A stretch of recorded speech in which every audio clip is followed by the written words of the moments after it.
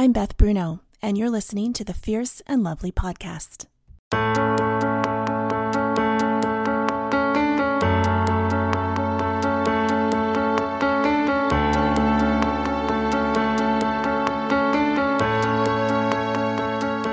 This is a podcast for women who wonder how strength and weakness coexist, or how to bless both bravery and tenderness. For those longing to bring the fullness of their glory to the world without a chip on their shoulder. For those who have embraced a global sisterhood and left small storied lives behind, this is for you. The fierce and lovely women seeking the both and of a big storied life. Join me as I chat with fierce and lovely women around the world.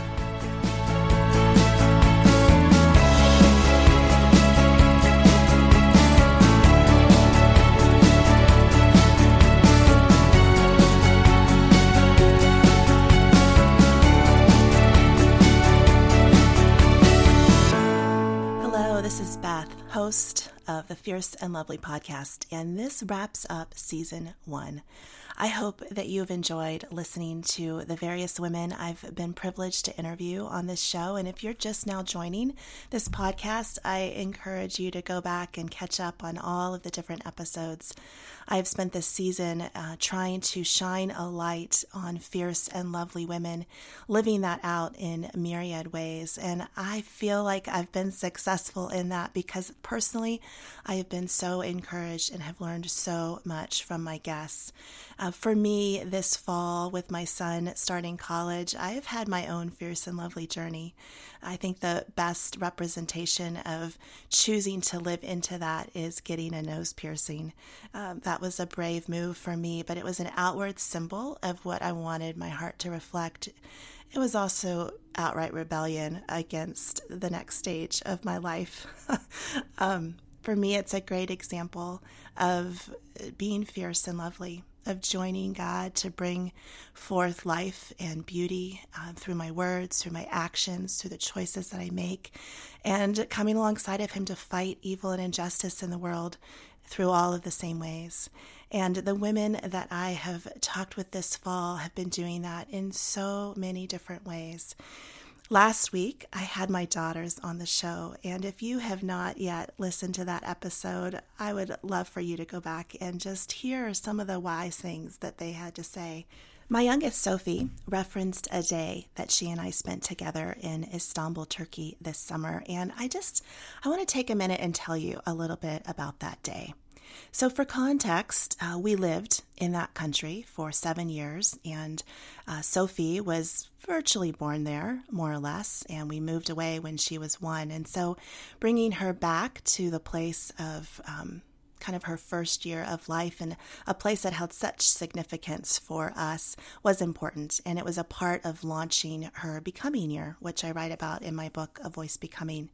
So she and I were there alone for a few days before the rest of the family joined us for our first time back together as a family in 11 years. It was really a significant summer for us. But Sophie and I spent one day in complete exploration, trying to discover places that I had learned about but had never been to. Even in all the years that we lived in that country and hosted various groups and played tour guide, I had never been to these particular spots. And so we started off the day in search of one of the last remaining palaces that was built into the city walls of ancient Constantinople. And this was built for a German princess who was married to the emperor of Byzantium. And the rumor had it that he had built some of the, in the turrets, some into the windows looking out over into the Golden Horn, which was this water passageway that ships would enter into and exit from. And he wanted all to see the beauty of his wife.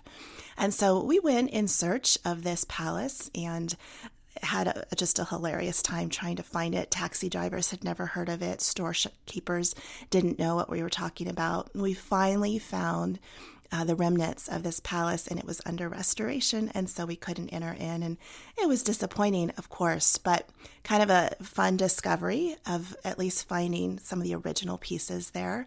And from there we walked through this ancient area of the city in search of a monastery that had been open to women. Women were invited and welcome to study in this particular monastery. It was built in, I want to say, 1000 AD, and it was kept even after Byzantium fell to the Turks and it became an Islamic city. It became what is now Istanbul. The rulers kept the monastery and allowed the Christians to continue to live and study there, and it was open to women. And so we wanted to just go see where was this early place of female scholars. And we found it, but it was closed, and it looked like it had been closed for some time. And so again, it was this moment of discovering that women had walked these roads and had walked these paths, but were currently undiscoverable and inaccessible. And so from there, we took a taxi to another section of still ancient Constantinople, and now we were in search of an ancient marketplace that was commissioned by the Sultan's mother. So if you've ever watched some of the movies that take place in Istanbul, the Tom Cruise ones, Mission Impossible, you've seen the Grand Bazaar, you've seen those domed rooftops that they run across, in some of the fight scenes or the chase scenes. Well, markets like that were all over the city, and the Sultan's mom had commissioned one of the largest in all of Istanbul. And rumor has it that if you could find the entrance and find your way upstairs to one of the corner alcove areas and then find kind of the doorman or the gatekeeper, he might let you in to the rooftop, and it had one of the best views in all of the city. So I was determined to find this, again, another imprint of an ancient woman who had left her mark on Istanbul. And we did. We wove our way up through these ancient cobblestone narrow passageways, asked a bunch of different people, and finally found the staircase and walked up. In retrospect, I cannot believe she and I did this because it was dark and dreary and looked inhabitable.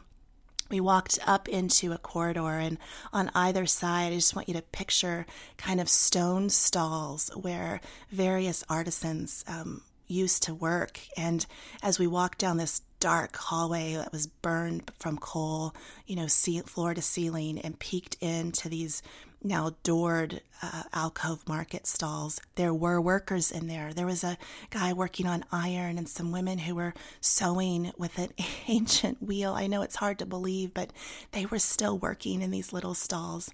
And we kept walking. There was just single light bulbs hanging from the ceiling. Again, cannot believe I did this. But we continued walking, saw a sign pointing to the rooftop, followed it, and finally found the little corner alcove with a cute little door to a cafe that was supposed to be the entrance to the rooftop. And so we were just thrilled that we had gone that far and found it. And of course, it was closed for renovations, they told us. But we could come in and have some coffee, and they had turned this, crumbling stone walls into this adorable little cafe. And we sat out on a really sketchy stone overhang and were able to see a little bit of the view that was promised to us. But we loved it because, again, it was just this feeling of we are in a building that is well over 500 years old and was designed and commissioned by the mother of the Sultan. And there is evidence here that strong women have shaped history and have shaped rulers and have influenced major decisions. And it echoed our first day in Istanbul when we went to the Hagia Sophia, which is, the famous church built in the 500s, the oldest church that still stands in the entire world. And she and I had gone there in search of a woman on our first day in Istanbul. And so it echoed that discovery. On that day, we went into this church where I have been no less than 25 times. And we went in search of evidence that Theodora, the wife of Emperor Justinian, who built the Hagia Sophia, we went in search of evidence of her. If she was truly what history has made her out to be, an equal to her husband, a woman who greatly influenced his decisions, who made him stay in the city even after uprisings threatened his life, who made him enact human rights laws, who made him free child sex workers in the city, in the empire, who made him address poor labor conditions in the empire. This woman surely had left her mark on this particular church. And so we went in search of that. And Sophie and I went in. It's a massive building. I feel like I know it inside and out. I'd been there so many times. I thought perhaps she's in one of those mosaics upstairs that have various emperors and their wives, empresses. Maybe I just never knew that it was Theodora I was looking at. But after looking at all of them, it was not her. And so we walked the length of the various areas of the church, and our feet were getting tired. It's all marble. And we went off to the side to sit down, and there was a small TV showing a little documentary, and we were just trying to rest. And so we were listening to the documentary, and in the first few minutes, I heard the name Theodora. And the voice said she and her husband left their monogram signature in all 117 columns of the entire church that holds it up to this day. And sure enough, we ran back out into the main area of the church, and you could see her name in every single marble column. And that was such a thrilling moment for us to just see the mark of this woman on this church that has shaped the world and shaped our faith. It was exhilarating. And I share all of that because I feel like fierce and lovely women have walked among us since the beginning of time.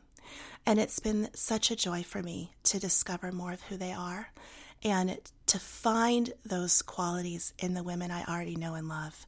And to bring them before you on this show this fall has been total delight for me. And as I've been continuing to dream about what this looks like, to highlight fierce and lovely women, I've begun to dream about something I am so excited about. I cannot even wait to fully announce it to you all. So this is kind of a whet your appetite. Stay tuned. Please track with me as the details roll out in the next couple of weeks. But how would it sound, women, to have a fierce and lovely mother-daughter urban immersion experience where I curate and create a weekend for you to bring your young teen daughters into a space where they meet women who are fighting on behalf of other women locally in our communities and in the world, who have started businesses, who are running restaurants, immigrant women, global women, our sisters, and we immerse ourselves in their stories. What would it look like for us to immerse ourselves in the tension of having privilege and being responsible to those in poverty, and to face that and to wrestle through that together with your daughters? So women, I am launching the Fierce and Lovely Mother-Daughter Experience this summer, and I cannot wait to share with you the details. So go follow my newsletter on bethbruno.org to hear all of the details when they're announced. We'll be hosting it there on that website as well, where you'll be able to register and sign up. It is going to be a small boutique retreat. Just in a few moments, actually, I'm going to be driving down to Denver to scope out the venue, and it looks like we'll have space for 10 mother-daughter pairs. So when I release registration, you will not want to miss that opportunity. I just have such a passion of not only for us and our generation, but for the next generation, to raise fierce and lovely women who fully embrace their God-given callings and change the world. And so if you are about that with me, I would love to meet you face to face in August. And women, as I launch season 2 sometime in January, I'd love to hear any of your recommendations of who you would like to hear on this show. Please find me on Instagram or Facebook, Beth H. Bruno, and just let me know what you've been thinking. If you have been listening and enjoying this show, I'd so appreciate you leaving a review on iTunes. That just helps other listeners find the show more easily. Would so value you sharing it with your friends and your spheres of influence. And I would just love to hear from you. Would love to hear your own story of embracing your fierce and lovely, where that's come easily and where that's been a challenge or a struggle. But women, it is a joy and a privilege to wrap up season 1. Have a wonderful Christmas celebrating the birth of our Lord and Savior, and I will see you again in January.